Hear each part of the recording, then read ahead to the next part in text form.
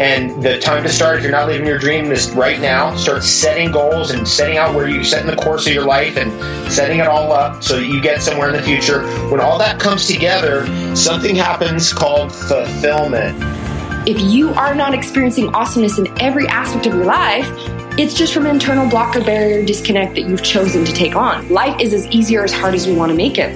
And I got my hands and my eyeballs and my heart around any information I could around holistic healing. And that led me down a never-ending rabbit hole of which I'm still spelunking into the depths of. I needed something like ayahuasca to really wake me up because I was very rigid and very stuck in my ways and very structured and controlling. And my first ayahuasca ceremony cracked my ego in a billion pieces.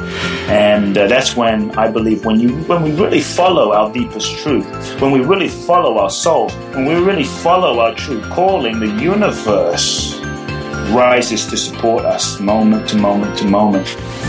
Welcome to the Holistic Health and Human Potential Podcast.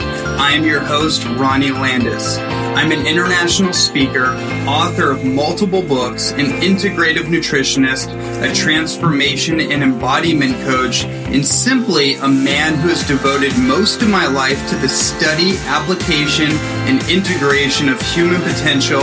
And it is my biggest inspiration to bring you weekly episodes that will expand your mind, challenge your paradigm, deepen your heart, and help you to embody the greatest version of yourself, as I believe you are meant to do something incredible with your life, and this podcast exists simply to support you on that journey.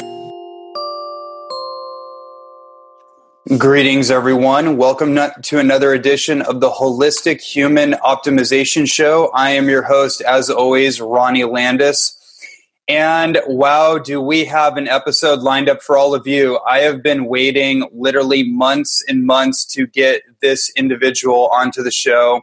This is none other than the legendary holistic health teacher, spiritual teacher, metaphysical teacher, just so many different things that could be used to describe this man. This is Mr. Paul Chek, and there's so much that I can say. I want to kind of lead this conversation by actually sharing a little bit of my journey with your work, Paul, because you and I are just meeting in this moment. We have a lot of mutual friends, a lot of mutual colleagues, but I'm really honored to actually get to meet you in interview format, which is always fun for me. And it's a great opportunity for me to pick your brain. And, I became aware of your work, I think about 11 or 12 years ago when I really got onto YouTube University. Oh, yeah. And I really got onto the holistic health path and decided that I wanted to be an orator and I wanted to be a voice for a message. And I have an athletic background. I was raised as a martial artist since the age of 4. I was a U.S. national hopeful for Taekwondo and had a series of knee injuries, which is what sidelined me. And then that's when I realized that my body was actually not a junk food vehicle, that actually there was some kind of correlation between what I put in my mouth and the regeneration of this physical apparatus that before then I was only in tune with as my athletic requirements dictated, but I didn't really have a spiritual connection to it. Long story short, a series of knee injuries is what woke me up, as you talk about the pain teacher, which is a concept I want to dive deeper into.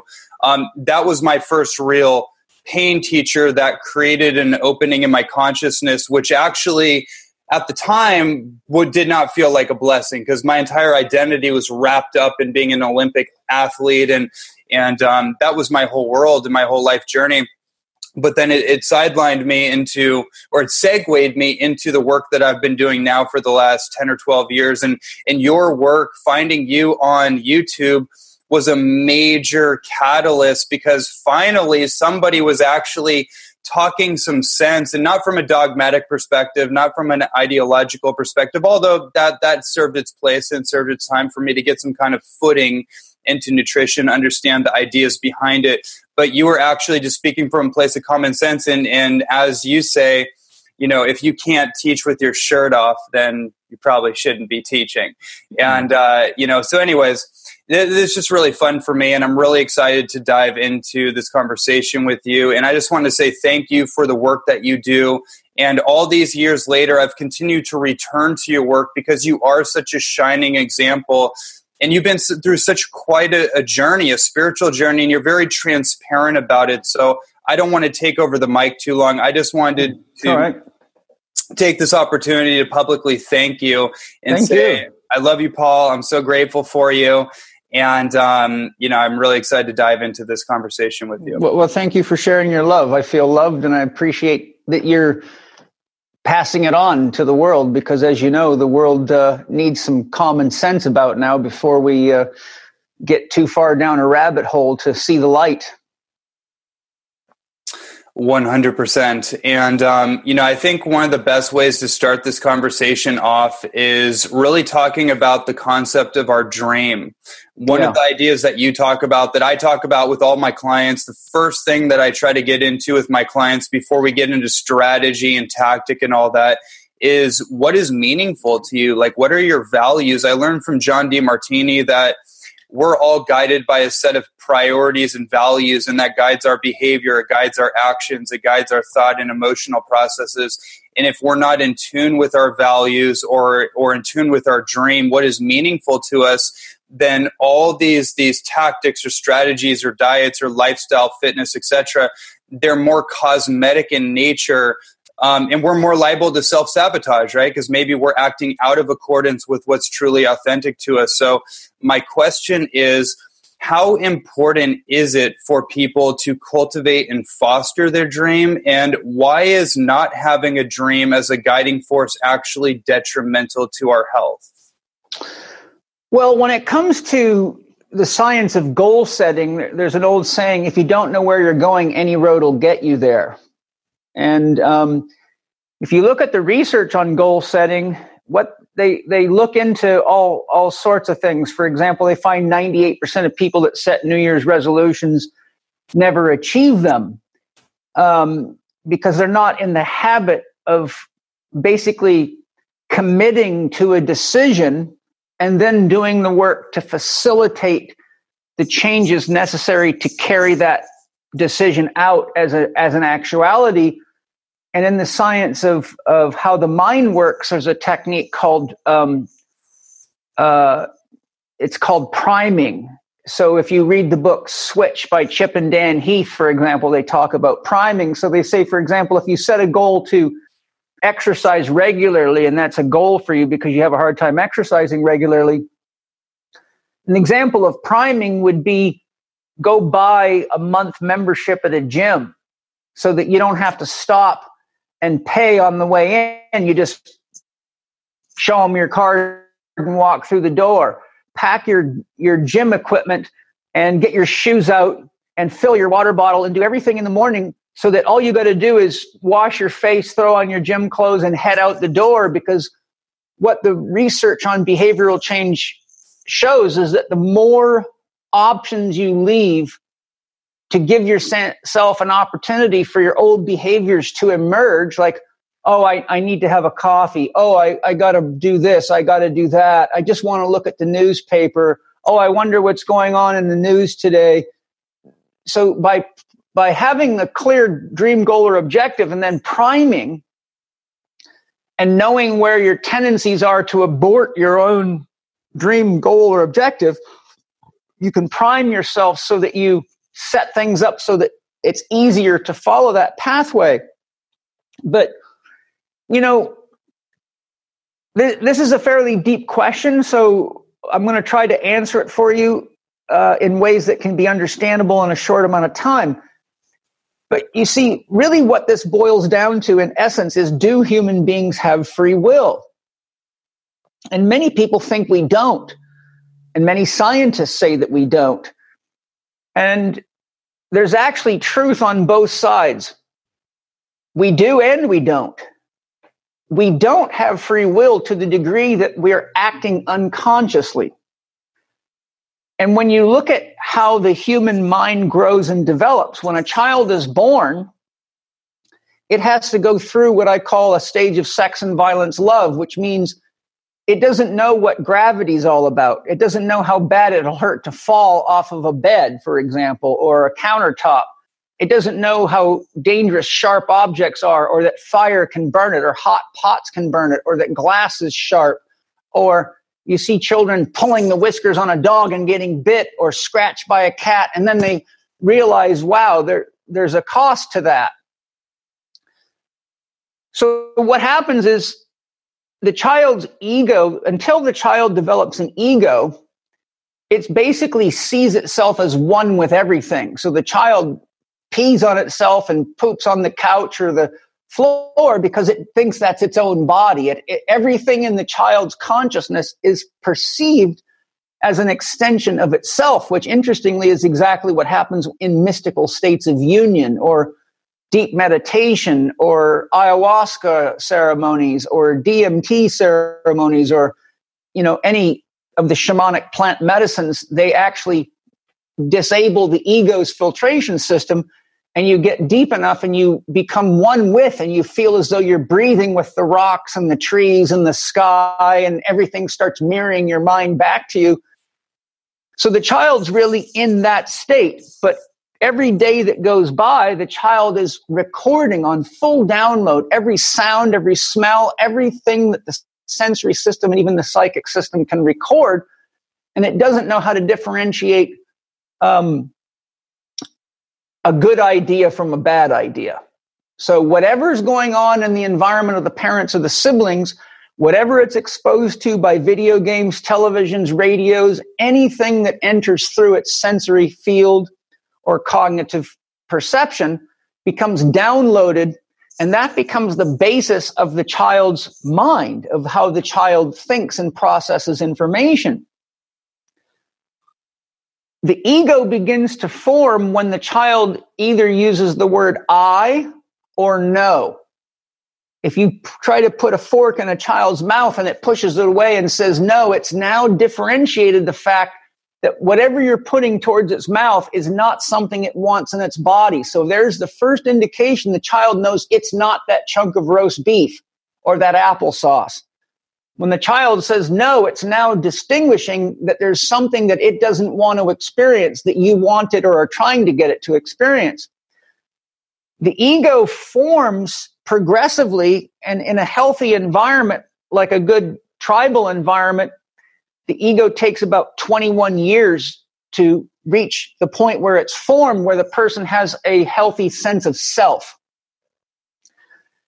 The key thing, though, is that healthy sense of self is actually not really a self.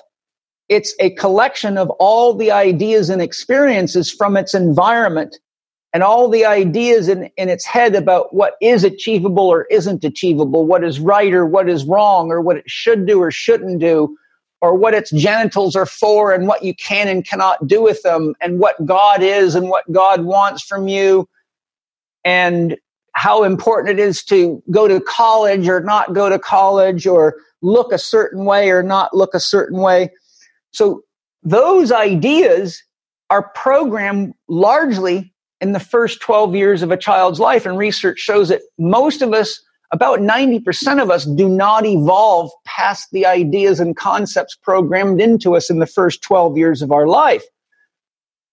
And because that information is largely unconscious, because most of it's coming through before the person's ego is formed, which means they don't have a clearly defined sense of self. Once you have an ego, if your mom and dad say, you really shouldn't be having sex before you're married or you're going to burn in hell, well, someone who's got an ego usually reaches the point where they can reject mom and dad's ideas and say, well, mom and dad, that may have worked for you, but it's not the way I want to live.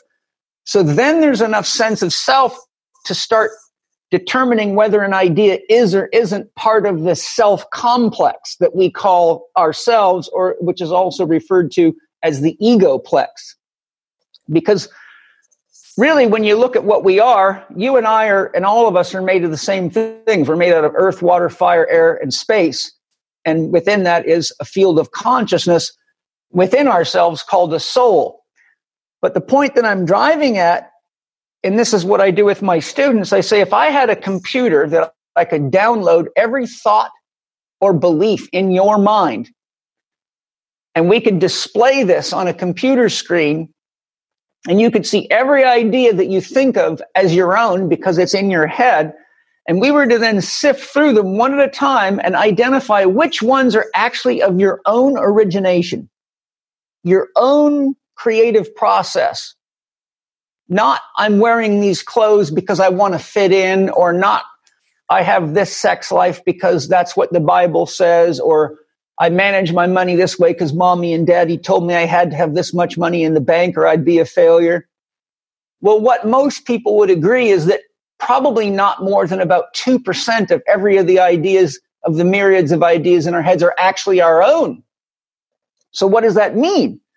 It means that when we're setting a goal or have a dream and we go about doing it, most of the things that we're trying to get done that oftentimes do not get done because of this excuse or that excuse turns out to be unconscious programs that are the habits that our parents and our family members and our friends and our social networks and our teachers actually passed on to us when we didn't even realize they were happening. And this is why so many people go, I don't know why I can't do this. Or they're maybe having a relationship, like a discussion with their boyfriend, girlfriend, school teacher, spouse, and all of a sudden they feel that they're about to say something nasty or bite back. And part of them says, if you do that, you're really going to get yourself in trouble. But then they do it anyhow. And later someone says, why the hell did you say that? And they go, I don't know. So when we look at all the things we do and all the things we say that go against what we say we want to do, i.e. our dream, goal, or objective, we come to realize we don't have any free will.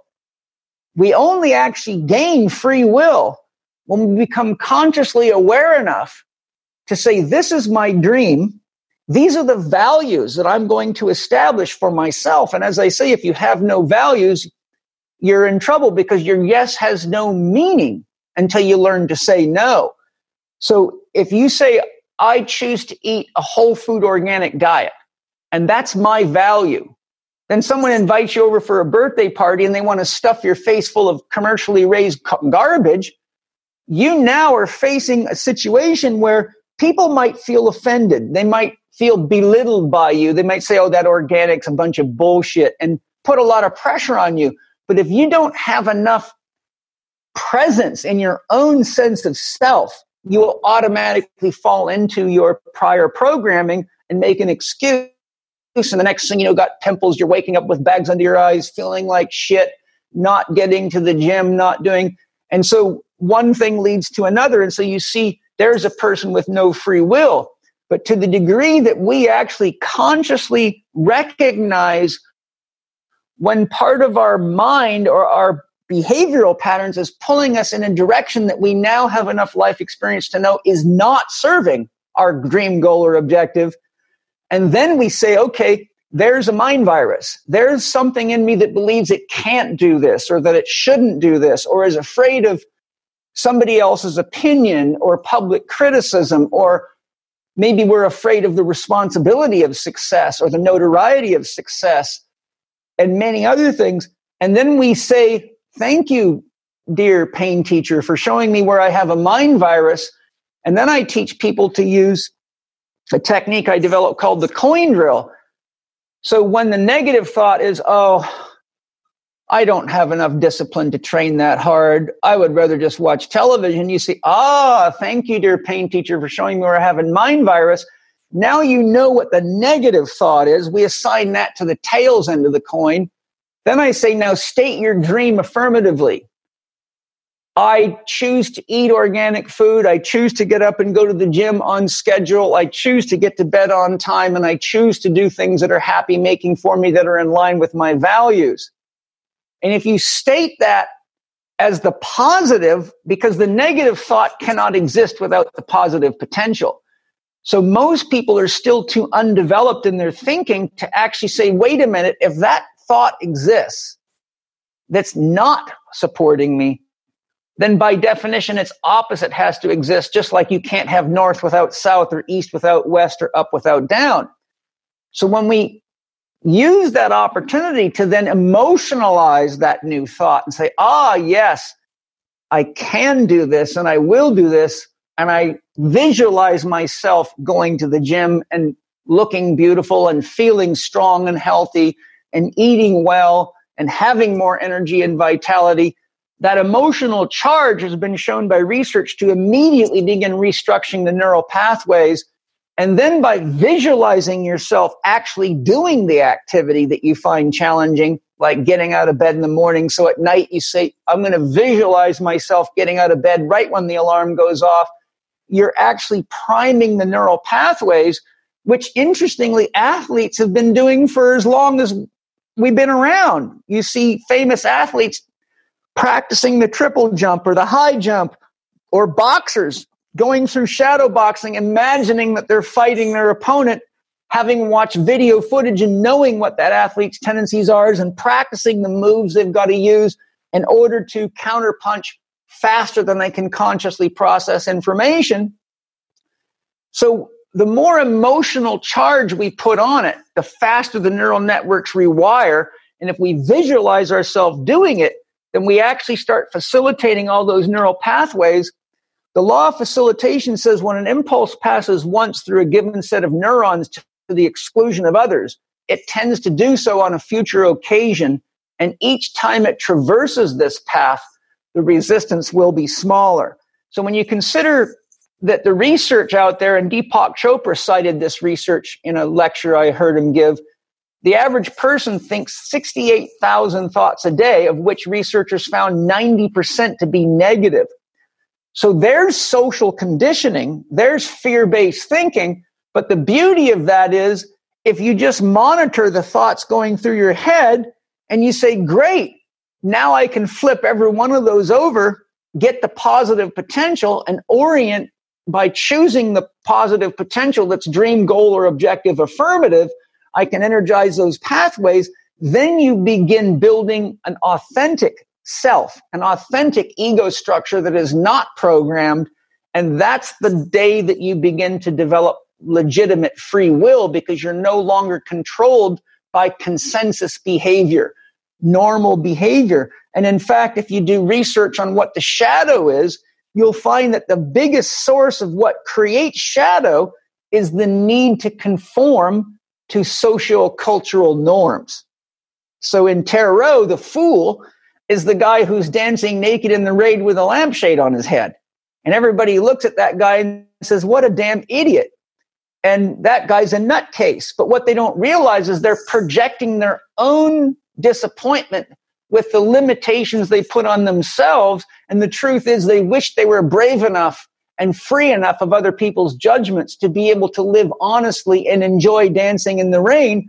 And only later do they realize the reason they hated that guy is because they're jealous that they're not that brave and that free.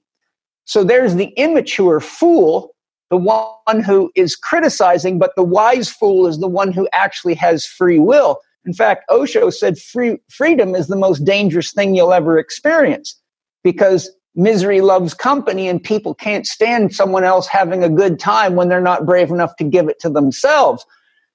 So when you look at quantum physics, Richard Feynman was the first one to figure out how it is that a photon decides what slit it's going to go through in a double slit experiment.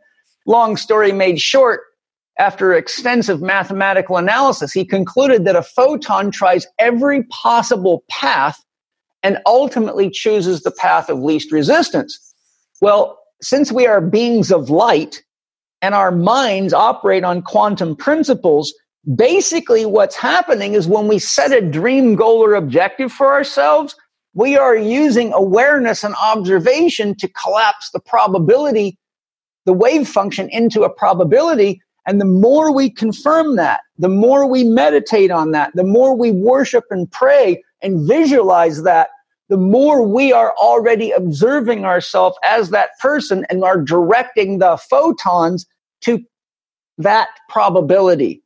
And that's the fact. They've done extensive research. For example, they've taken people that do coin tosses, and they've just had them do thousands of coin flips, heads, tails, and monitored how many heads, how many tails. And they found very consistently it's about 50% heads and 50% tails.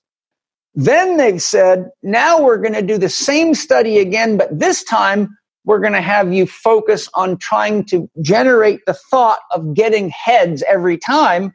And they find highly significant changes in the outcomes statistically, showing that just holding the intention of getting heads radically shifts the probability from random 50% to significantly higher percentages that are impossible to produce with random generators. So without going into the piles of research, and there's tons of this out there, people like Dean Radin in his book Entangled Minds, or his book Real Magic, or Larry Dossey in One Mind, Joe Dispenza, Deepak Chopra. There's piles of people that are citing relevant research on that out there. I know that just from my own experience in being an athlete and having to overcome my own laziness and, do the things that we need to do. But in essence, because we live in a field of probability, we have the option to do or not to do, to engage or not to engage, to eat and live in healthy ways or not to live in healthy ways. The problem is if we get trapped in socially conditioned behaviors, we usually end up looking and feeling just as bad as the people around us. And so we get habituated to believe that's the only option we have.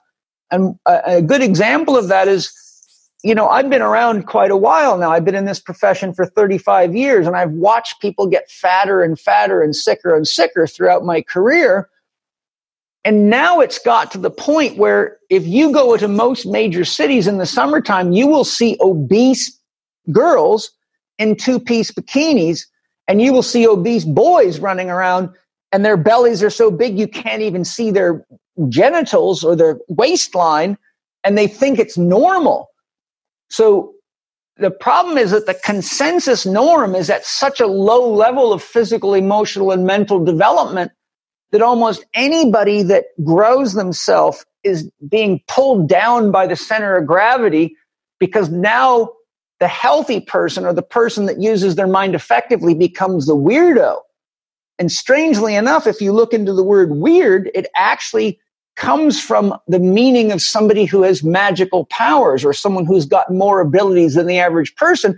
But today we think a weird person is someone that's odd or quirky or doesn't fit in, but we don't realize the word weird actually means somebody powerful like a shaman or a magician. So hopefully that answered the question adequately for you.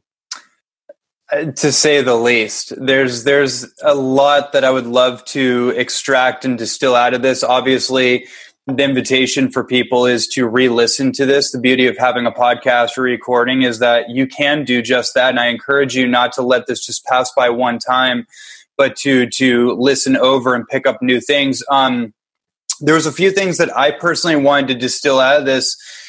One of the things that you had mentioned was that you had to wrestle or overcome your own lethargy or your own laziness. I want to actually ask you about that.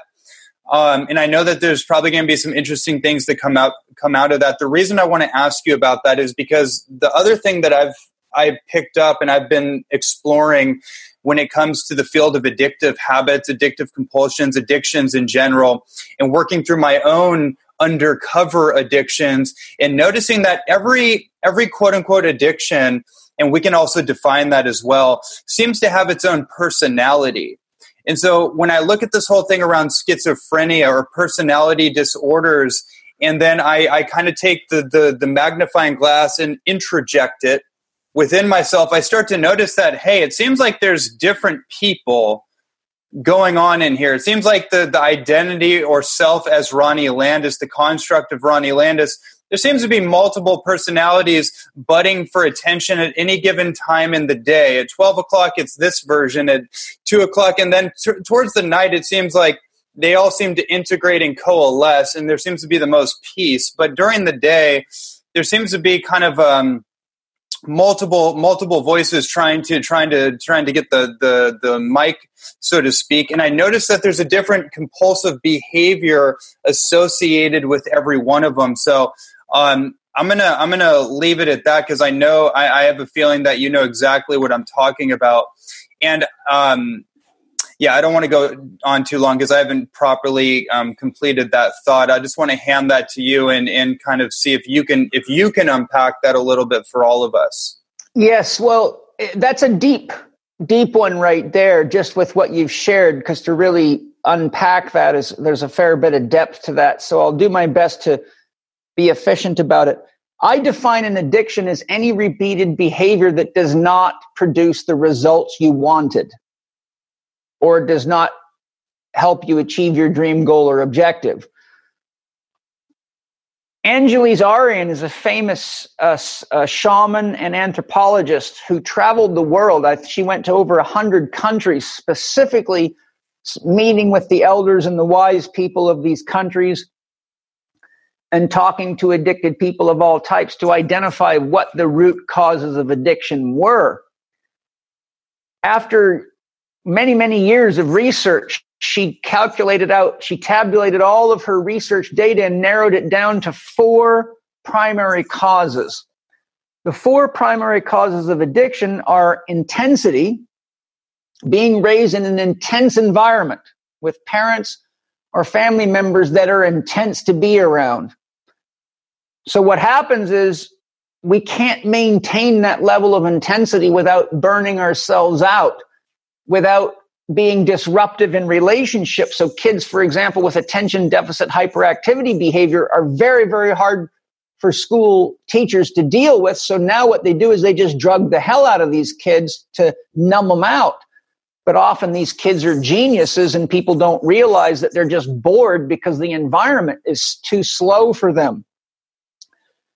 So whenever we're raised with too much intensity for a healthy balance within ourselves, as I'll say with all addictions, then we start looking for coping strategies, something to help, in this case, calm us down. Well, intensity in families is extremely high. If you look at the rate of physical, emotional, and mental abuse of children, if you look at the book, Your Body Keeps the Score by Basil Vanderklok, MD, he shows you the rates of violence, and it's very high, and especially in Catholic families and a lot of religious families and military families where there's a lot of, thou shalts to be followed, which pits us up against our own instincts and our own freedom. And so what you see is with that type of addiction, that type of stimulus, we're going to have a lot of people that have a hard time calming down in order to be present with anybody because their mind starts looking for threats, because the thing that brings the intensity is, you better get your homework done. If you don't do this, I'm going to whip your ass, or I'm going to knock you out, or any number of threats to the child that puts the child on a constant state of alert where they're scanning the environment for threats, which means they're always in a fight or flight reaction, which stops them from effective learning, because as soon as you trigger the sympathetic nervous system, you shut down the right brain hemisphere, which is the hemisphere of creativity and connecting to the whole and novel thought and spontaneous behavior, such as when we're dancing and free-form dancing. That's spontaneous. And look how many, as the old saying, white man can't dance, too trapped in their head. So those people have a tendency towards things that numb them or bring them down. Or if they get used to living that way, then anytime the environment calms down, they feel insecure and nervous, like something bad's going to happen. So they have to keep the environment constantly stimulated. So you see, for example, you get into a relationship, someone, you have passionate, intense sex with them, but you find out soon enough they can't handle peace and quiet. And as soon as the relationship's going well, they have to throw a monkey wrench into it because they can't handle the comfort of it. It actually is scary for them because they don't, in their upbringing, when it got real quiet, it meant the belt was coming out or somebody was about to get whacked. Now, look at the massive insurgence of psychedelics and marijuana. And so what you see is that our entire world culture is drawing Mother Nature to it to bring medicine for an overly charged, overly wound populace that's so driven by intensity and the pace of media and the ass kickers. You also see this intensity now coming out in the huge interest in mixed martial arts and boxing and all the combative sports. So you got boys, girls, teenagers, fat women, skinny people going and beating the shit out of heavy bags in each other, because it's the level of intensity that one carries requires that they meet a level of intensity that high to diffuse it. The analogy I give is if you're a mechanic and you have to wind a cylinder head bolt down to 110 foot-pounds of torque, it's going to take at least 111 to unwind it. So if we're wound up to the metaphorical 110 pounds of pressure inside, we gravitate towards something that's that intense to unwind us. So that's one cause of addiction that leads to all sorts of challenges. The next common, now these are not in any order. She said that there is no order, that all four of these are often at play in one person. The next one is perfectionism. Constantly trying to meet up to some elusive external standard of how you have to look or behave, or the clothes that you have to wear, or how perfect your schoolwork has to be done, or you get into the military and your boots have to be perfectly polished and your uniform has to be perfect, and your nails and your hair and your toolbox and all that stuff. So the problem with perfectionism is it keeps us completely externalized, because our sense of accomplishment is always based on somebody else's opinion. And you can never get a consensus of opinion. So you think you look beautiful and your makeup's perfect and your hair's perfect and your clothes are perfectly matched, and you walk out the door and 2 minutes later someone says, "Oh, that dress looks a little too short. I don't think you should be showing that much leg." And then another woman says, "Oh, I can see your bra strap. That's terrible. You should cover up." And then you go to work and some guy says, "Well, I really liked your hairstyle last week better." And next thing you know, it's not even noon and you're completely deflated, because your whole sense of self-worth is based on somebody else's opinion. The other thing that's a death trap with perfectionism is something that's perfect doesn't change. How do you improve it? So paradoxically, it brings evolution to a standstill. Anyone that thinks they're perfect actually thinks there's nothing they need to do to grow, and therefore aren't interested in growing because they think something's wrong with everybody else. If the universe was perfect, there would be no time, and therefore there would be no experience, because there'd be nothing to experience. So if you look into Buddhist philosophy, they say that they have a principle called dukkha, which means imbalance. And they say that imbalance is built into the universe because that's what makes it move, and that's what creates time, life, and experience. And if you look at the three correlates of consciousness, Itzhak Bentov showed that you cannot have consciousness without time, space, and movement. If there was no imbalance, there would be no movement, therefore no time, and space wouldn't really have any meaning. So what I'm saying is, if the universe itself was perfect, we wouldn't be having this conversation right now, because right now we're talking about perceived imbalances. And if everything was perfect, there'd be nothing to talk about. And there would also be no unique individuality. It turns out that our imperfections are what make us beautiful. So we've got intensity and perfectionism. The third one is the need to know. So what do we have? We have more PhDs, master's degrees, bachelor's degrees, associate's arts degrees per capita than ever in the history of man, and we're the stupidest, sickest people we've ever been. So what happens is we've created a society and a culture worldwide where children don't get the love and appreciation they want, that makes them feel safe, unless they're as good as the teacher's pet or the person getting straight A's. But we forget that some people are auditory learners, some people are visual learners, some are kinesthetic. And unfortunately, 95%, between 92 and 95% of all education worldwide is imparted through the mathematical logical learning style, which is reading books and using a pencil and using facts and figures, but only 5 to 8% of the world population learns well that way. So you've got all the athletic types, the kinesthetic learners, the audio types, which is the second largest group, the visual type, which is the first largest group. So you've got the mathematical logical is the smallest group. The largest is visual learners. The second is auditory. The third largest is kinesthetic or movement types. And the smallest group of learners are the mathematical logical. And lo and behold, those are the ones that get A's and are on the honor roll all the time. And it just so happens they're structured that way mentally and they're gifted that way. But now all the rest of us are basing our sense of self-worth and self-value, not realizing we're in the wrong environment. So look at what you see with elite athletes. A lot of them can't even pass high school, but they're making millions of dollars a year as basketball players, football players, and baseball players. And so we have the saying dumb jock, but their paycheck doesn't say they're that dumb. And Howard Gardner's research showed that these people are highly, highly intelligent. It's just that they're not being evaluated within the range of their natural intelligibility. So, you know, the need to know leads people into a perpetual search for more knowledge, more knowledge, more knowledge. And that's why we call a PhD piled higher and deeper. And you've got people that have so much intellectual knowledge, but they can't apply any of it effectively. And all you got to do is go to any conference on nutrition, and you'll see that the nutritionists look like they're all obese. It looks like an obesity conference, yet they're the nutritionists.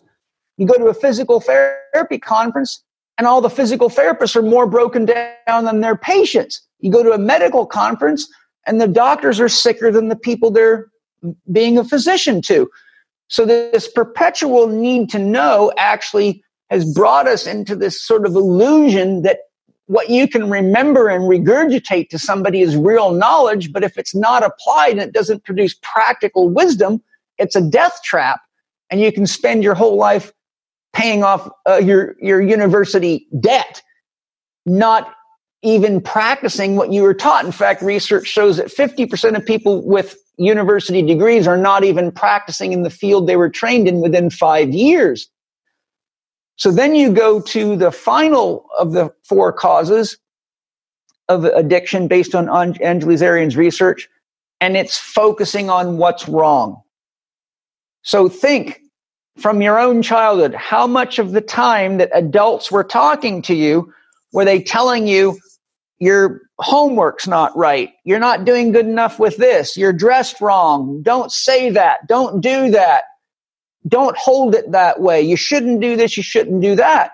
And unfortunately, we have what's called a negative bias in our nervous system, which looks for threats in the environment. So we're actually wired to focus on threats because nobody dies of a birthday party.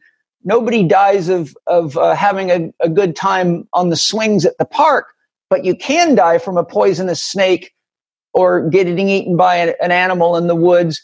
So our nervous system is actually wired to look for threats, but those are legitimate threats. We've gotten to the point now where we create the illusion of threats, and because as we're being raised, so many of the people that are influencing are focusing on what's wrong with us, not what we're doing well. And because we're put into situations that don't match our natural learning style and our natural abilities, we're being set up for failure quite often. So by the time a person, gets to high school, by the time I got to the 9th grade, I said, I can't take any more of this because I'm tired of being told that there's something wrong with me. Yet I can go to the farm and outwork adults. I can weld. I can drive heavy equipment. I can handle adult tasks as good as any adult, and I can go make money skinning animals at a butcher shop or working on farms or working in mechanic shops. And here they are telling me that I'm a kid that's never going to make anything of himself. So I had enough of that because the teachers themselves didn't demonstrate that there was any advantage to all this education because they were unhealthy and weren't happy either. So when we focus on what's wrong all the time, whatever you put your awareness to becomes your reality. So what I'm pointing out here is that when you look at the primary causes of addiction, a lot of those lead us into the experience of not loving ourselves because we think that we're not good enough or that there's something wrong with us or that we'll never be able to be a star or make a lot of money. And then what we have to do is we naturally start trying to find ways to medicate ourselves so that we don't feel the pain of being singled out or the pain of being diminished. And what I've identified and I share this in my my course that I have through the Chek Institute called the 1, 2, 3, 4 for overcoming addiction, obesity, and disease, is that almost all the things that we're addicted to are attempts to get safe love. Like when you drink a bottle of alcohol, it never complains that you're not a good enough kisser. If you smoke a cigarette, it never complains that you're not a good lover. If you get an addiction to chocolate, the chocolate bar never says you don't eat me well enough. So what happens is you see that when people fall into the trap of these common causes of addiction, they're almost always looking for a way to have an intimate relationship with a food or a drug or a substance or, something that allows them to express themselves without fear of criticism or fear of being diminished and without any responsibility attached to it, unfortunately. So what happens is it really boils down to the fact that the positive of that is that we all need some degree of resistance in order to develop the strength of our mind. We just like we have to meet resistance to grow ourselves physically, we also need resistance to grow our emotional intelligence and our mental intelligence. So the beauty of all this is that when we realize that other human beings are doing the things that we would like to do, and if they can do it, we can do it, then we say, now I have a choice. I need to think like a champion and act like a champion and live like a champion now so that I can be a champion. You can't wait till you're a champion to start acting like one. You can't wait till you're rich to start acting like a rich person. You got to manage your money and your lifestyle in ways that produce wealth to get the wealth. So those that are truly ready to grow and become realize the problem is not unique to me. It's a cultural problem. It's a worldwide problem, and it has to do with many such factors as I've described, from the economic environment to the political environment to the religious environment to the educational environment, all of which are systems designed to control people. And so once we realize our freedom is really our choice, and our limitations are usually more perceived than actual, and then we look at people that have achieved greatness in the areas that we want to achieve greatness. If you want to be a great surfer, study Laird Hamilton. If you want to be a skateboard star, study Danny Way. If you want to be a business genius, then study Elon Musk. If you want to be a great inventor, study Einstein or Alexander Graham Bell. But, in my life, I studied the autobiographies of over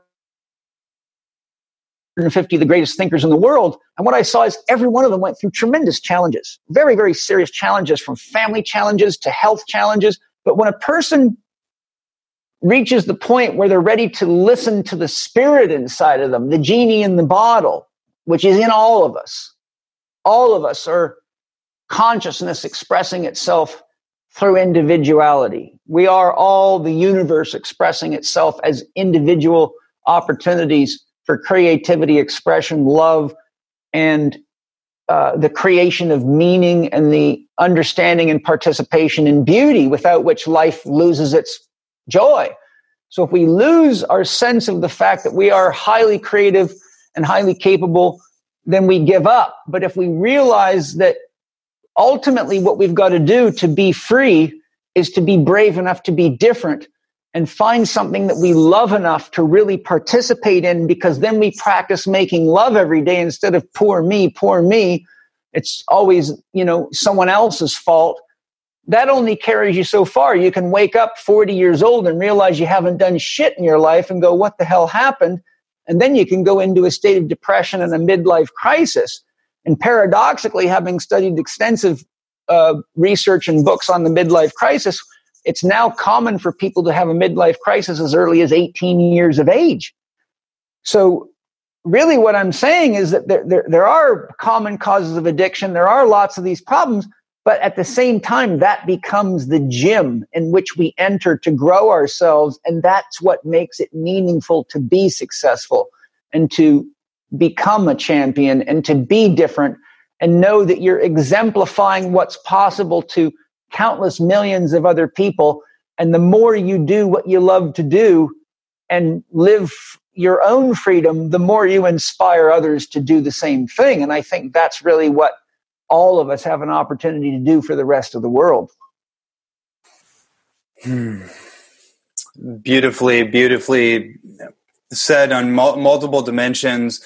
I think a few things of note here for all of us is that our challenges are not a curse; they're a blessing. But we can make it a curse, right? We can make our gifts a curse by not actually engaging with them responsibly, productively, and intelligently, and turn something that was there to be alchemized, to be metamorphosized into our greatest gift. It's like all the, it's like the superhero origin stories, like Batman and the story of Bruce Wayne, and what an incredible archetypal mythos that was, especially the new Batman movies. When you really take it in and like look at that particular journey or any of these journeys, whatever resonates, there's always this kind of like enduring component, right? We have to endure the resistance, as you said, our own unique karma or life journey, and to get to the Dharma, which is like who we really are, what our authentic path is.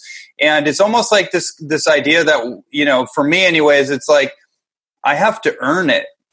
There's something there for me, especially as an athlete, that really speaks to me. It's like I'm not just going to be given my mission or my path. It's like I have to earn it. I have to go through some experiences in order to develop myself. And so that's the first thing that comes up for me, is that, we can decide how we engage with these challenges. And it's actually quite comforting to know that it's a necessary built-in component or mechanism into the universal fabric of all of our lives, that, these resistances and challenges that we go through, it's not an isolated incident. I think for a lot of people, especially when we become too narcissistically focused on ourselves, that's how we can go down the depression spiral, where we're so focused on ourselves that we think we're the only one going through a particular challenge. I know exactly how that feels. And I also know how it feels to pull myself out of it. So I'm able to actually help other people, go through that process. But if I wasn't able to do that for myself, then I would not be adequately qualified to be able to support somebody or even identify for somebody what their particular challenges are. So I want to segue. I know we have a certain amount of time left. There's a few things that I want to discuss with you, but I want to get a little personal if we can. We don't have to go really deep into it, but I want to take this idea of the pain teacher, which you talk about and which you've brought up, and that's kind of in a roundabout way of what I take out of what you just said, is that our pain, whether it's psychosomatic, it's physical, it's emotional, it's spiritual, it's all of it, that's associated with the lack of integration, the addictive tendency, whatever it is. There's a pain, there's a potential suffering there. And a lot of times in our culture, as you mentioned, we medicate that and tranquilize it, we sedate it, but we don't adequately engage with it as a teacher. And I think that philosophy is really, really powerful. And so I want to take that idea and relate it to an experience in your life where you went through something that you had to overcome, and maybe you were challenged. You were in a challenge with it, and you were able to overcome it by engaging with the lesson in it. There's a long string of such things. I want to just drop back for 2 seconds. You mentioned myth. Well, one of the definitions of myth, which is very powerful, is that myth is something that never happened but is happening all the time. And when you really consider the definition that I've just shared with you, watching Superman on television or Batman or any of these characters, we believe that never happened. But when you realize that there are people that have overcome the resistance of parents and society and culture and program beliefs to become the Richard Bransons, to become the Steve Jobses, et cetera, the Deepak Chopras, the Mahatma Gandhis, the Martin Luther Kings, all of these people. Well, to some degree, I do the best that I can do, but the reality of it is that it is happening all the time, right? So the myth is something that never happened. We believe that those are just stories, but we don't realize if we just look around us, it's happening all the time in the real world. And so if we orient ourselves to the never happened, then Superman just becomes a cartoon character. But if we organize ourselves to the happening all the time, then we realize anybody that reaches a hand out to support us and give us the wisdom we need or answer questions for us is our Superman or our Batman. And therefore we can realize that myth means our story. And to the degree that our story isn't serving us, then the first thing one can realize is that I just need to edit my story and update it to a story that has the ending that I want and act that out instead of the poor me story that everybody else is dancing around. So with the pain teacher, well, I've been a competitive athlete. I started wrestling in the first grade and played every sport that I could play. And I was a high-level motocross racer when I was a kid. And there were times where I had very bad wipeouts. One time I was knocked unconscious for 2 days. I've had wipeouts where I woke up in the ambulance several times, didn't even know how I got there. And I've had internal bleeding and bad lacerations and concussions. I've had so much blood that I've literally stuck to the sheets for weeks while my body was healing. And so what I realized is that I could either just give up or I could study what I did that got me in the situation and say, how can I do it better? One of the things that happens to people is they fall into the trap of thinking that they're a loser because somebody did something better than them, or they fell off their motorcycle or their horse and they didn't succeed, so they think they're a loser. But I've always told people you really want to get rid of the concept of a loser and replace it with learner. So if we orient ourselves towards winners and learners, then we know that the people that are faster than us on their motorcycle or can stay longer on the back of a bull than we can, or can hit the golf ball further and straighter, or beat us in a boxing match, or outrun us in a race, they're our teachers. And so if we orient ourselves towards the fact that there's somebody there guiding us to what's possible, then it helps negate the whole concept of self-diminishment. And that's, the pain teacher comes to make you aware of what you're creating by buying into the concept. And anytime I've hurt myself, I've often found that doctors and therapists could not give me good advice, and many of them told me I would never race again, or I would never lift weights or do martial arts. And well, that just goes in one ear and out the other for me. But what I ended up doing is I had to figure myself out. So I had to spend a lot of time with my body. I would be in pain and I would find, okay, I can't do that exercise. But if I change the angle of the cable, all of a sudden my shoulder doesn't hurt. So I developed a technique called surrounding the dragon being the problem. And instead of saying I'm too hurt or I'm too sad or I'm too broken or nobody loves me, surrounding the dragon says, well, what can I do? If all I can do is crawl around in the house, that's something. If I can't lift weights, but I can stretch and I can lay on a foam roller, then maybe that's what spirit wants me to do, is to become more intimately aware of my body and what I can do at the level that I'm at with the circumstances that I have. So ultimately, I developed the concept of the pain teacher because the pain teacher is actually the feedback loop to show us what we're creating. Arnold Patton says in his Universal Principles, if you don't like what's happening in your life, look carefully at what you're choosing unconsciously. Since the ego is only about 5% of our total consciousness, the rest is subconscious, unconscious, and superconscious, we tend to fall into the trap of believing what our ego's telling us without realizing that there's Bruce Lipton says that the subconscious mind processes 4 million times as much information a second as the conscious mind.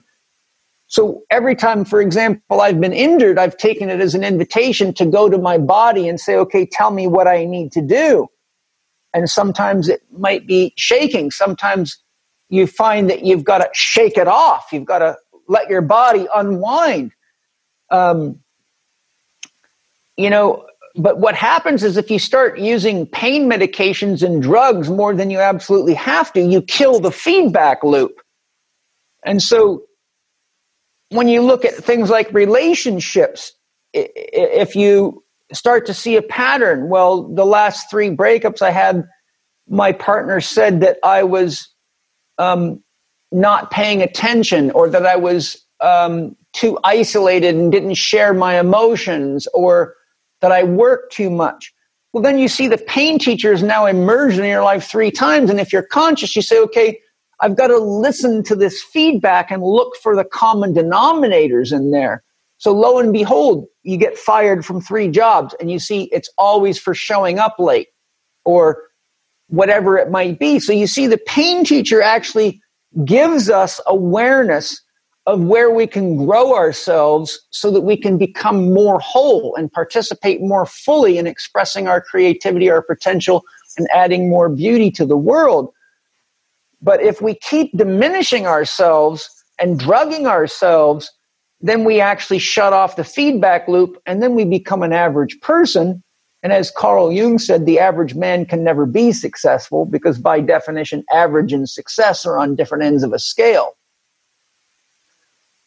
So without a long expose, basically the pain teacher is anything that's happening in your life that's seeming to obstruct the flow of your creative energy and diminish possibilities for you living the way you choose to live and meeting your goals and objectives for whatever aspect of your life you're working on. Like one of the most common ways the pain teacher shows up in people's lives is financial problems. And people don't realize they're trying to medicate emotional and mental emptiness by buying shit, but it never works. The soul only is truly nourished by love. So if you keep doing jobs that you don't like and being in relationships that you think you have to be in because no one else will love you and those kinds of things, you're never going to be fulfilled, and because you're not making love. And most of our pain comes from the fact that we're too busy doing what everybody else tells us we should be and looking like they want us to look, instead of listening to our heart and embracing the novelty that each of us is, right? Nobody ever is going to be on this planet with your fingerprints ever again, or even in the universe, based on, the wisdom of research and wise people and careful observation. We've never had a single case of 2 people with the same fingerprint showing up, no matter what generation we're in, as long as we've measured fingerprints. So the point is, the universe is a novelty generator. And if we realize that being like everybody else just goes against the universal principle, and if everybody was a Picasso, then it wouldn't mean anything to be a great artist. If everybody was an Einstein, then it wouldn't mean anything to be a great scientist. But every one of us has the same level of genius within us that all geniuses do. The difference is, are we willing to let it out? And are we brave enough to express ourselves, whether it gets a consensus of good boy or good girl or not? The reality of it is, if it's making you happy and filling you with love, then you're carrying that wherever you go.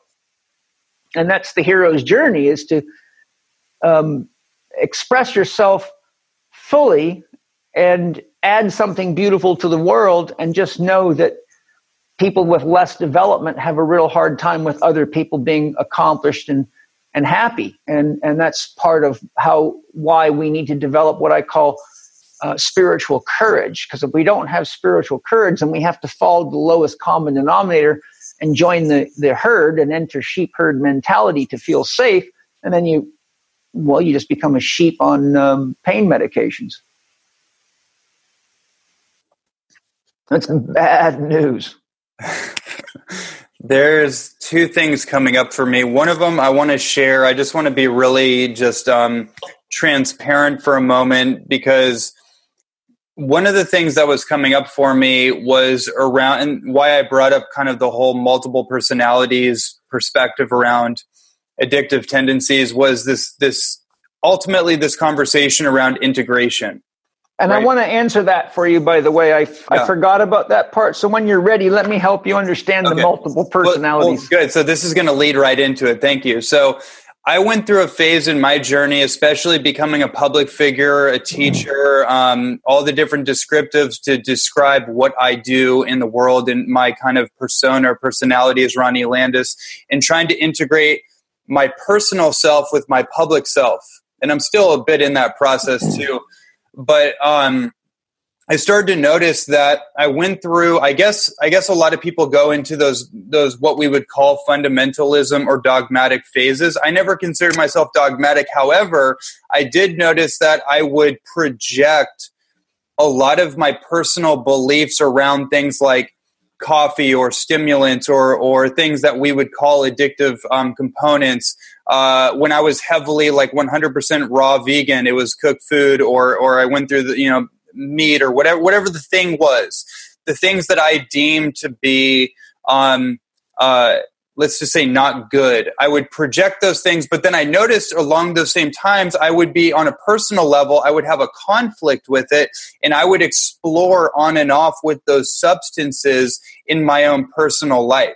And I started to become aware of this, and I realized, like, wow, there's a lack of integration. So I stopped actually showing up publicly to discuss any of these things until I could get a handle on what was not integrated.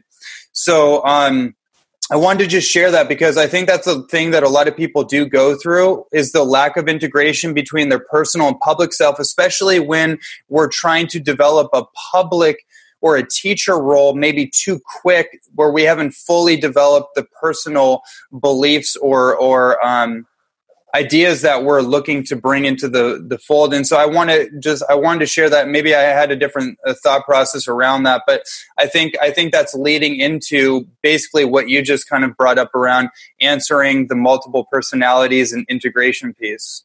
Yeah, there's an important thing that you're saying there, and I'm going to paraphrase Ken Wilber. I've modified his statement a little bit to be a little more holistic, but it's still true and authentic and accurate. Ken Wilber basically says, to the degree that the story you tell yourself does not match the story you tell other people, first you will become tired, then you will get sick, then you will get a disease, and then you will die. And the reason is because every time we have to maintain another personality, we actually have to invest so much of our energy into inflating that personality, but we also have to know when to shut it off. And the more of them we get, so if we got a personality in front of mom and dad, and a personality with our friends, and a different personality when we're around certain women, or when we're in school, or when we're with people that we think we can get something from, or when we're in the public eye, we can be, remember, every time you open another window on a computer, its processing speed slows down because it's dividing its processing power by that number of windows.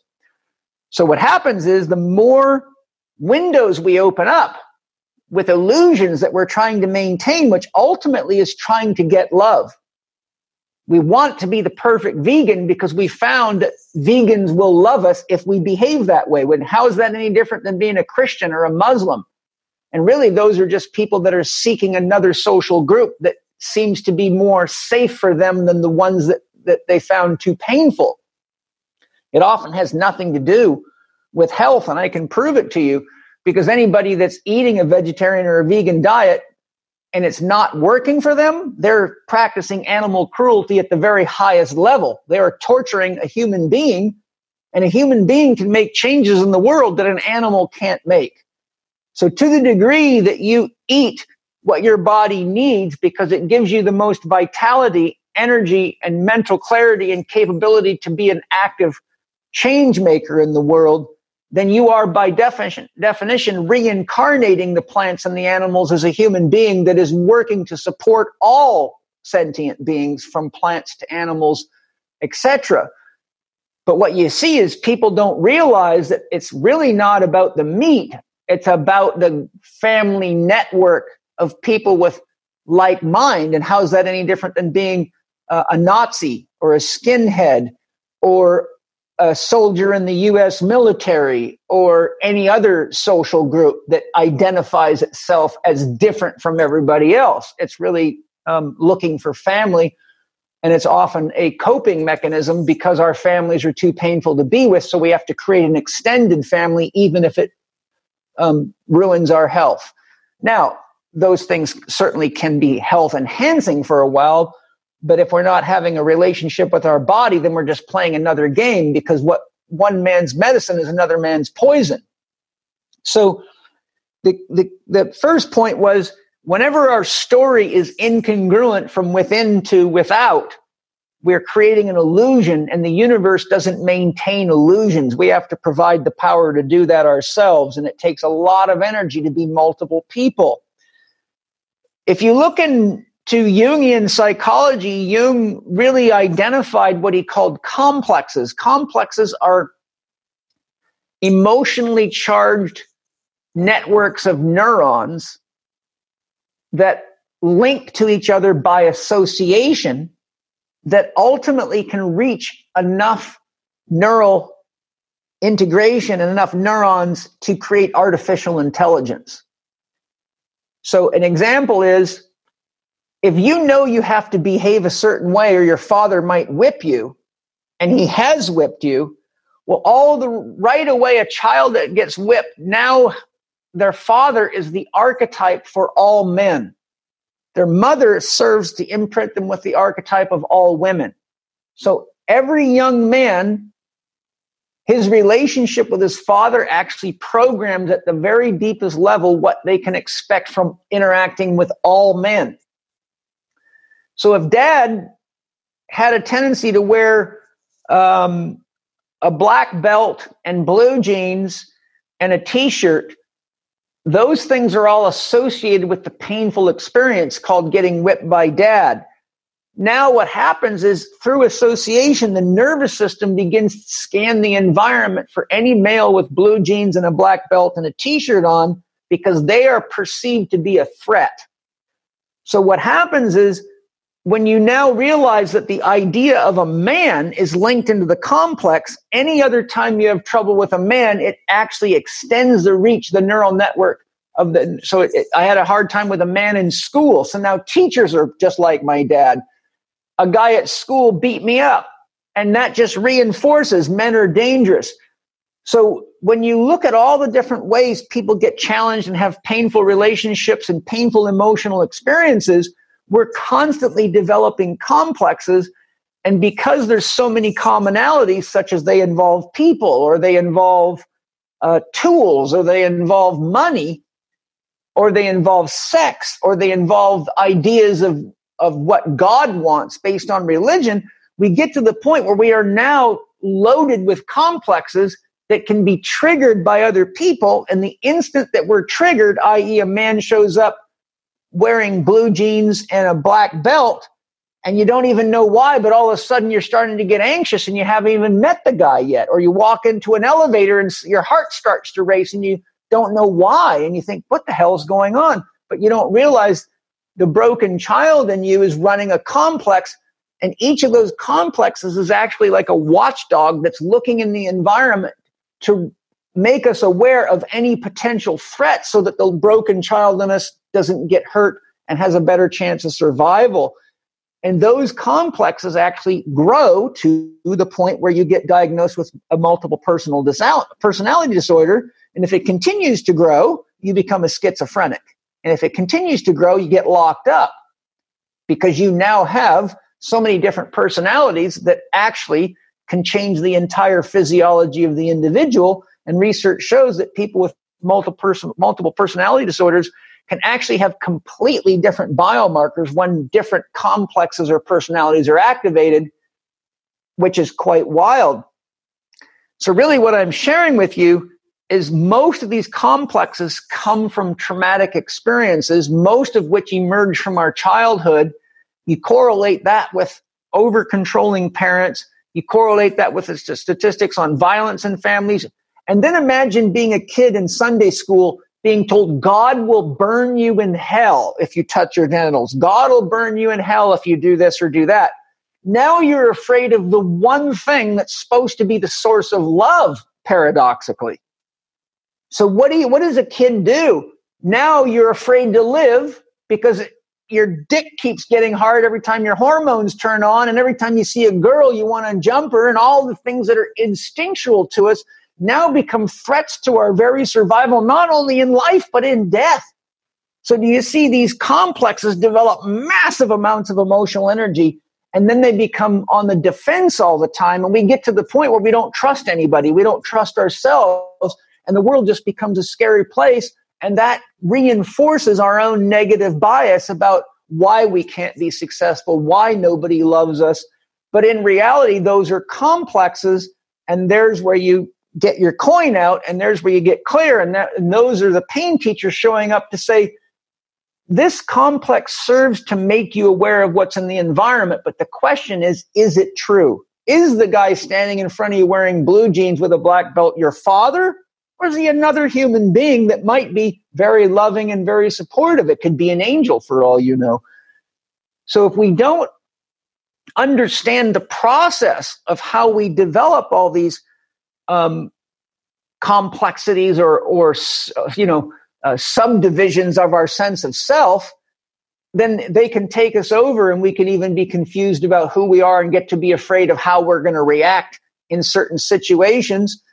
And then we're afraid to be ourselves. But if we realize that the pain teacher's showing up to say, hey, time to do some mental, emotional work in the gym, and we start rewiring them. And so when you say, thank you, dear pain teacher, for showing me where I have a false belief that all men are just like my father, or where I have this false belief that I'm always going to have money shortages because my parents always had money problems. I'm going to evolve the genes of my family and show them that somebody with even a 9th grade education can make big changes in the educational system, big changes in health and exercise, and can be financially stable and evolve beyond the limitations of family perception. And that's when a dream becomes legitimate. And that's when you have a tool that gives you the awareness of how the complex can serve you, because it acts like a watchdog. But if your watchdog doesn't know when not to bite, it's a dangerous dog. And we have to be the one to train the watchdog. So we want to take advantage of the fact that it's making us alert about the environment, but we have to train the dog to know what's real. Most people think a rope laying on the ground in dim lighting is a snake, and only later do they find out that their freak out fit was because it was a rope laying on the ground. So until we learn whether it's a rope or a snake, we have to be brave enough to breathe into it, take our time, and stay conscious. I mean, beautifully said. I realized, interestingly enough, when I became aware that I had a lot of these projectile judgments, and it wasn't like I wasn't out there just bashing people. I've always been kind of equanimous and very much kind and peaceful, and that my design is about creating peace. So I'd actually avoid conflict in a lot of situations to favor peace. But when I became aware that I did have these judgments, I would go in my own personal life to experiment in private with, taking in some grass-fed meat periodically. If I felt like I needed to experiment with that, I would take in coffee. I would take in whatever, marijuana, whatever the thing is that I had a judgment around being a health educator. I would take that polarity and experiment with it to the point where I no longer was judging other people, because I realized underneath that I was actually judging myself. And until I could come into integration with myself to neutralize the judgment, I would always have this angst. I would always kind of be a little edgy. And I realized, like, that's not really a healthy way to go about teaching health. You know, it's like the angry yoga teacher or something. I didn't want to become one of those, like, even if I decide to stay vegetarian or vegan, which is an important path for me, I'm not dogmatic about it. It's an important life path, and we'll see where it goes. I'm open to the universe and my body, but whatever that is, I didn't want to be an angry vegan. I didn't want to use this thing as a way to project my own vitriol and my own angst out there in the world, because I felt like we had too much of that, and I don't want to create war and division. I actually want to create integration and peace and true healing. And everything that you just said is actually so, I guess, representative of something that I actually haven't talked about publicly, maybe ever, of this process of having to come to terms with my own lack of self-acceptance, which is what created all these judgments in the first place. Well, what you're describing is actually called a counter myth. Our myth is our story. It's the story we tell ourselves inside. A counter myth is a symptom of the myth actually not interfacing with reality.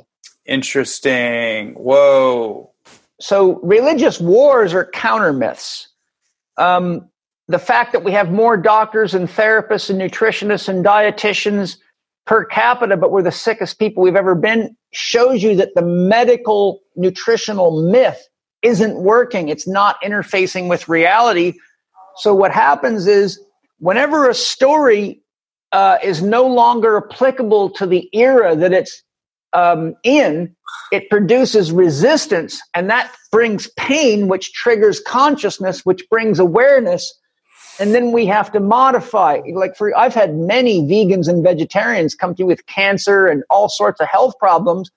And they were, sitting there telling me how it's the greatest way to eat and how it produces health. And I said, well, why are you sitting here paying me $750 an hour? Because you're sick. And then it just dawns on them that their own story doesn't even match reality. But then again, I have meat eaters and paleo people that are just as sick because they need to become vegans for a while. Mm-hmm. So that's why I say one man's medicine is another man's poison. And if you just follow the sheep, then you become a sheep and a sick one. But what you're talking about is actually the experience of your own counter myth. Wow. And the counter myth produces pain, which produces conscious awareness, which invites change, which then brings us back to harmony. And as Buddha said, the only universal constant is change. So what worked yesterday, the vegan diet, ends up turning into a mixed diet, and then after a heavy deadlift session, turns into a protein type diet, and then on a 2-day fast, because you're in a shamanic ceremony, you're now back to fasting and not eating plants, vegetables, animals, or anything.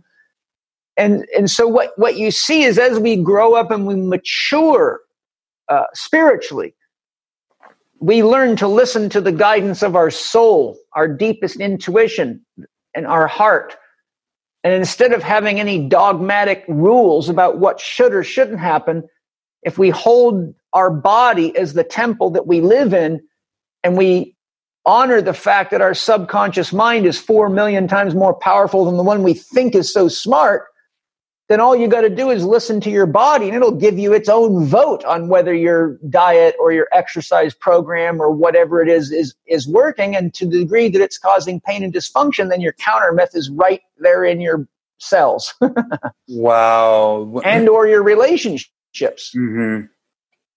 That what you just said, Paul, and this idea of a counter myth, I've heard the term, but it never was reflected to me so accurately to describe every single thing in my life, every area of my life that has gone disarray. Like, I can now use, and hopefully you watching or listening to this can use that idea of a counter myth to actually identify the perceived confusion, because there's so many situations I've had in relationships, in my own health journey, my professional career, my life as a whole, where I've adopted the idea of being confused, or I didn't know what was going on because I couldn't access the answers. So I'd go outside of myself, like so many of us do, to try to extract some kind of semblance of sense or rationale for things that I couldn't actually figure out. But now I can immediately look at all those things in my life and realize, like,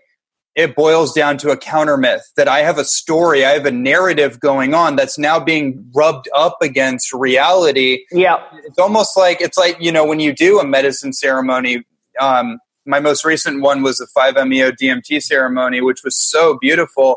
And it put me in the state, like so many do, where the onset comes in and the dissolving of constructs and that discomfort, but, settling into it, it actually became the most enjoyable experience ever. And it was a sense of freedom. And I guess that would be like that would be like what I would like to conclude our incredible conversation with, because I know that we're reaching that point. I just want to make one more point before we conclude. Please. A very good way to see a myth counter myth going on right now is the myth that everybody should be vaccinated, and that you have to be vaccinated to be safe from things that are common and necessary for the immune system to build itself up, like measles and all these childhood illnesses that are just part of developing an immune system. So if you listen to my interview with Dr. Sherry Tenpenny, which is 3 hours, where she gives us the entire history of vaccination, when you actually look into what it is and how it's been manipulated and how we've been lied to for corporate profits, and then you say, okay, well, if everybody needs to be vaccinated, why are so many people that are vaccinated getting the very illnesses they're vaccinated for constantly around the world? And most any doctor that's honest will tell you that, and nurses will tell you that. Why are they poisoning people with heavy metals and all sorts of stuff that doesn't need to be in there? And why are we having massive increases in autism, even though one research paper says it's not true, which is manufactured research? And then we have to look at the numbers of documentaries with medical doctors themselves whose own kids were damaged by vaccinations and even killed by them, and then took it upon themselves to do their own research and were very upset at the AMA because they felt lied to and manipulated. And then we have CDC cover-ups.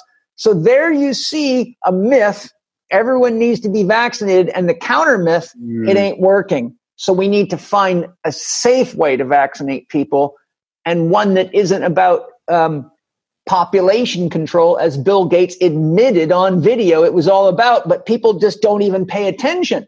Yeah. So there's a myth, counter myth.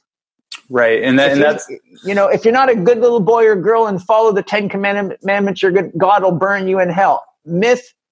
There's the myth. The counter myth. Well, if God is love, then God is the source of all things, then God's burning God in hell, which makes for a very stupid God. I think we need to reinvent the idea. That was brilliant. And I like, this idea of like, you just mentioned, like, people just gloss over that one detail that's been admitted, like so many others, which is like, this is part of population control. Hey, guess what? You're part of the population. This is non-denominational. This goes for all of us. But it's like, so on another level, it's like, we got to just stop being a sheep, right? We actually have to like adopt the lion or lioness archetype within all of us, which obviously is another, you deal with animal spirits and that kind of thing, which is another topic in of itself. But, in terms of like, what do you want to be and what do you not want to be? I definitely don't want to be. Penny, I'm losing him here. You got me? Can you hear me?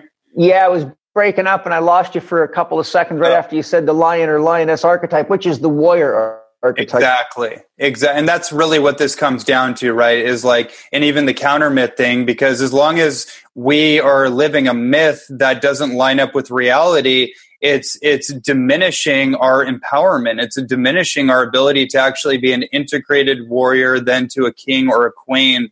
And I just feel like that's obviously such a long conversation. There's so many different directions. I know that I want to actually take people's attention to your podcast.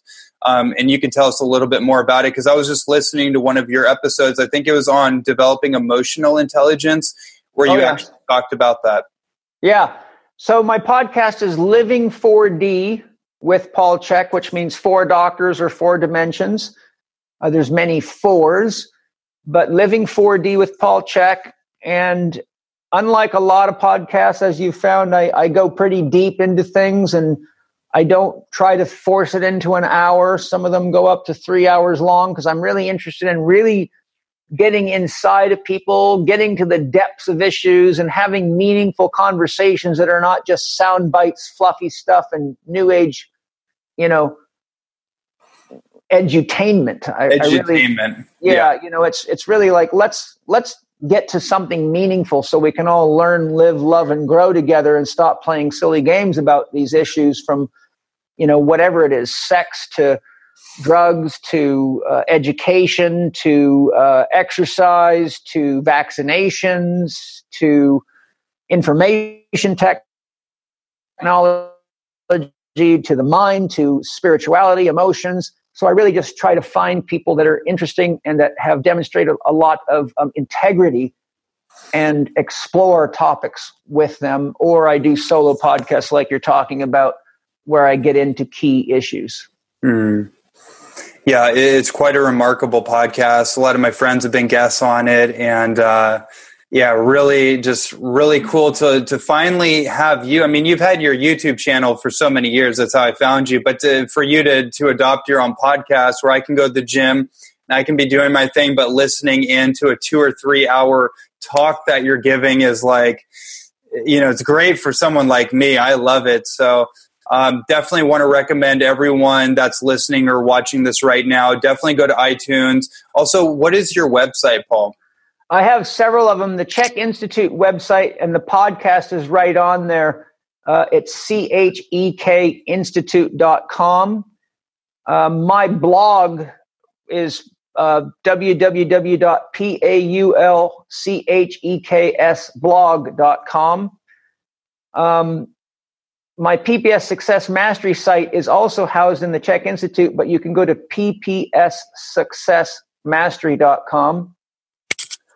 My YouTube channel is youtube.com/Paul Chek Live. And there's over 500 videos on there that I've produced over the last, many years. Mm-hmm.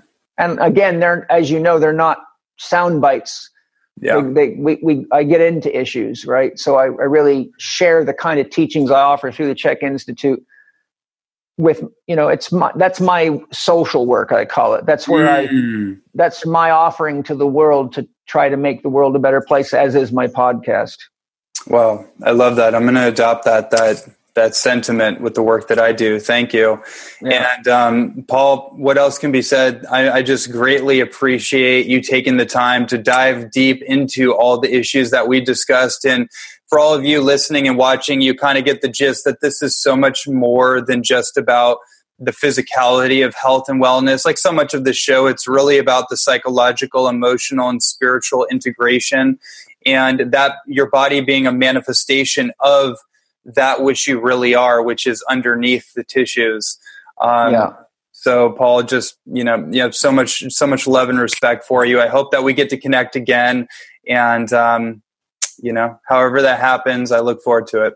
Yeah. Well, we can do it when you come up with something else you want to talk about, just touch base with Penny and we'll make it happen as soon as I can make it happen. Okay. Well, then we will definitely make it happen, because we got a lot more to dive into. Yes, indeed. Life is very, very rich. Thank you so much for being here, Paul. All right, partner. Thank you very much. Thanks for sharing your love with the world. I appreciate everything you're doing. It's my pleasure. I hope you enjoyed this fascinating episode of the Holistic Health and Human Potential show. Before you head off, I want to invite you to go to my website for further podcast episodes and tons of free content on holistic health, natural nutrition, and human potential. Please go to www.ronnielandis.net to find out how to take your health and your life to the next level. And also, I want to encourage you to leave a 5-star review for this podcast on our iTunes page, which will help me in my mission to get these inspiring messages to millions of people throughout the world. I thank you so much for your support, and I look forward to continuing to provide amazing conversations and content on holistic health and human potential.